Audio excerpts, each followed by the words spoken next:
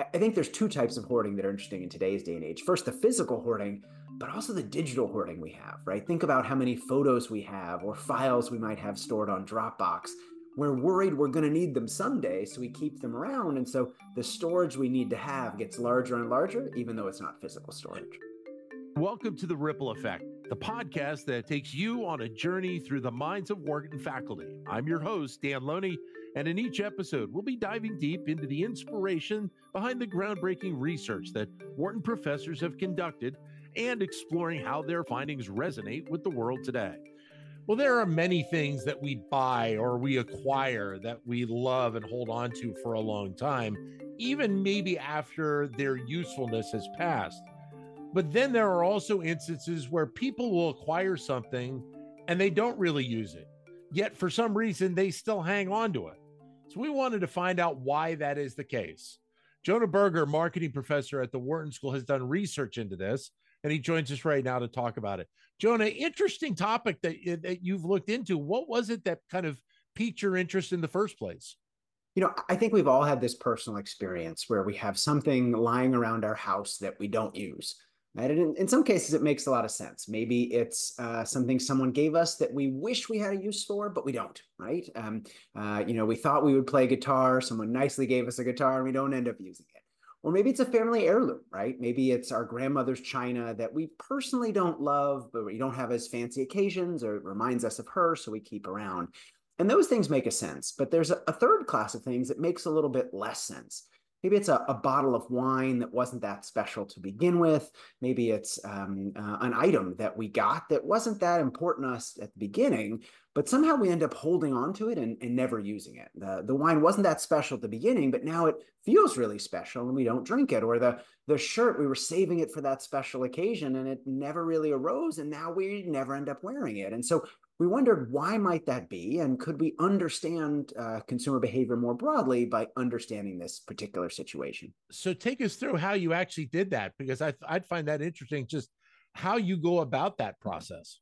Yeah, I think there's often products that we buy that aren't that special to start with. Maybe it's a bottle of wine. It's a kind of normal bottle of wine. Or maybe it's a shirt or a dress that's maybe a little nicer than what we would normally buy, but not that nice. And these things start off as rather normal, right? Rather sort of normal, ordinary possessions. But if an occasion comes around where we don't end up using it, maybe because we felt it wasn't a perfectly good fit, or maybe we just wanted to save it for something else, what's interesting is now that thing that didn't start so special becomes a little bit more special. We go, well, hold on, if I didn't use it for that last occasion, maybe it's worth saving for something a little bit better. And so the next time comes around, right? We have an opportunity to use it, but then we might be likely to save it again. And suddenly we go through this specialness spiral where something that started rather ordinary becomes a little bit more extraordinary. We end up saving it for special occasions and not using it in ordinary ones. And something that wasn't that special to begin with becomes a lot more special than we intended. So this isn't just kind of a normal emotional attachment to something, is it? Certain things we start with an emotional attachment towards, right? So our grandmother's china might be something where we have a strong emotional attachment at the beginning, and that doesn't change. What I think is neat here is how the items change through our process of non-consumption, right? It didn't start out that special, yet by not using it and not using it and not using it, and not just ignoring it, but almost consciously not using it, right? Deciding, is this the right occasion to wear that new pair of shoes? Maybe I'll hold off, right? I'll tell a personal story. Many years ago, I was on the academic job market. And I got a suit, right, for a big job interview, as many people do when they're on the job market. And I thought the suit was really special, and I loved it, and I wore it for the academic job market. But then I didn't wear it soon after because I wanted to save it for something. And then months went by, and months went by, and years went by, and I was saving and saving it, and eventually this thing went out of style, right? And it wasn't because it was super special to begin with or super meaningful to begin with.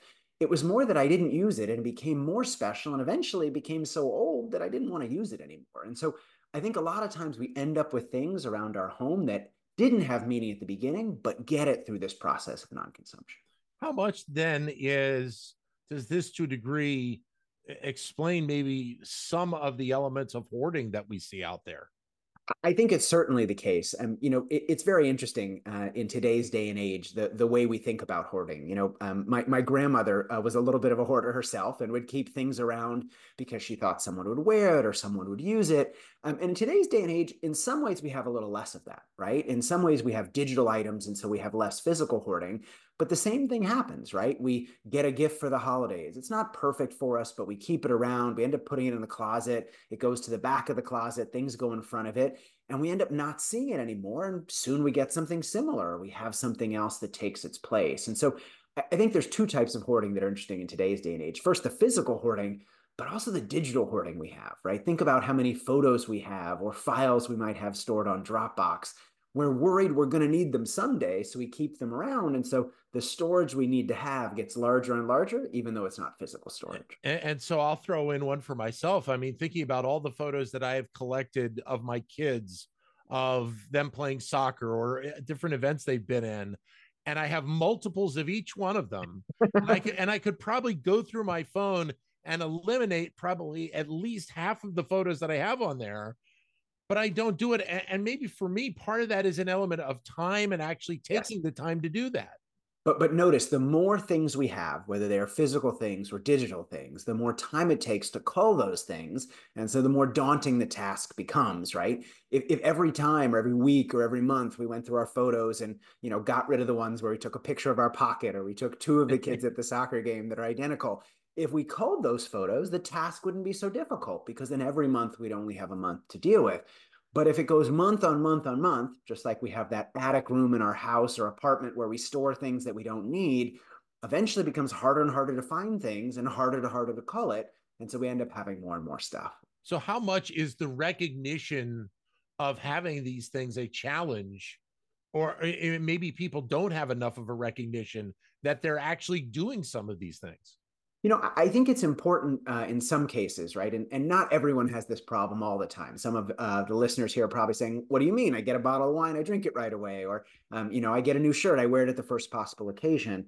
I think we have to be careful though once things that were not originally special start becoming overly special, if you will, and it becomes useful to think about strategies to mitigate that. Right? Be saying, "Hey, I'm going to wear this for New Year's, or I'm going to wear this for my birthday, or I'm going to drink this bottle of wine the next time we go out to dinner."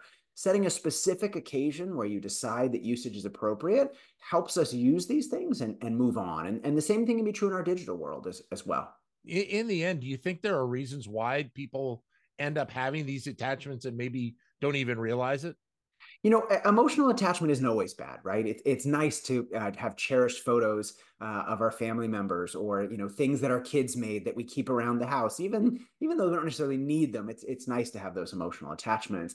I think the challenge is when you have so many of those things that they get in the way of our well-being, our ability to find the things we do want, our ability to sort of overconsume and buy things we don't need. And so in those situations, it's important to figure out ways to mitigate it and to increase our happiness as a result. So then, if we have this as a component of our digital lives right now, how much then do you think this potentially continues on and enhances as we move down the road? Because we are more and more connected to our digital selves every day, whether it be our phones, our computers. I mean, we're doing this interview on Zoom. It's just become a massive part of our lives.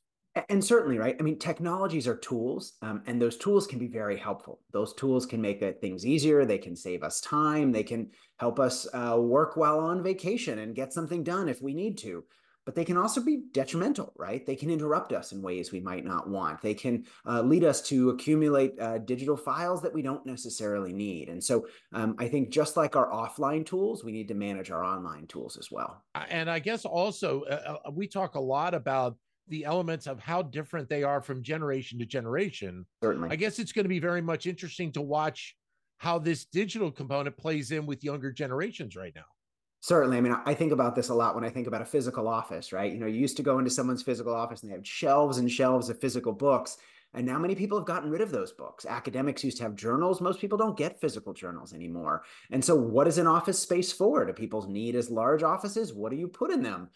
How do you think about how they represent yourself? There's a lot of interesting transitions are being made, and certainly age plays a role, right? The younger you are when you've been introduced to these technologies, the less likely you may be to have physical things around, and the more comfortable you may be with a digital only world. So this sounds like it's a little bit of a ever evolving type of research that you're doing because of all the dynamics at play. But what do you think are the takeaways, at least now, from what you delved into in this topic?